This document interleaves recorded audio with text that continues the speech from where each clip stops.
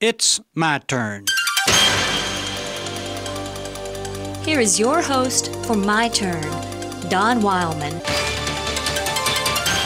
Many years ago, a national magazine carried a simple little story that touched the hearts of countless individuals. The story was about a little boy who wanted a dog, and more specifically, why he wanted a certain dog.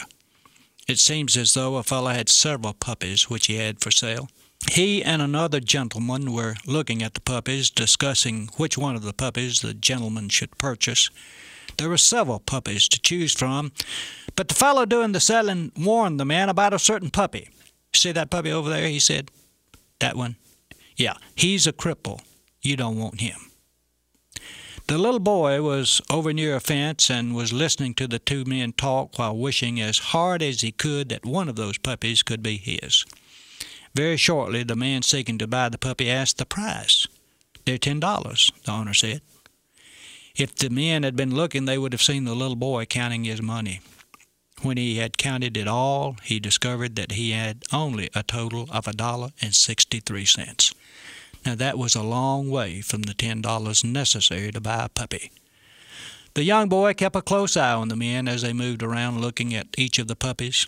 The owner explained the fine point of each of the puppies to the fellow seeking to buy one.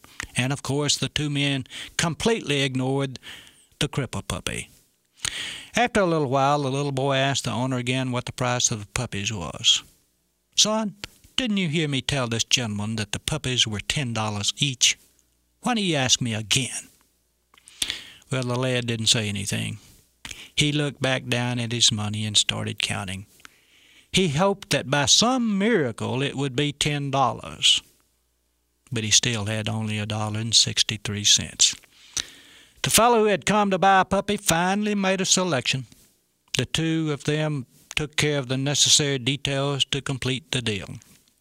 And as they were nearly finished, the lad asked the owner if he would take $1.63 down on one of the puppies and let him pay the rest on payments. Well, the owner didn't give him much of a satisfactory answer, but he did ask the lad which dog he wanted. "The one over there," the young boy said as he pointed.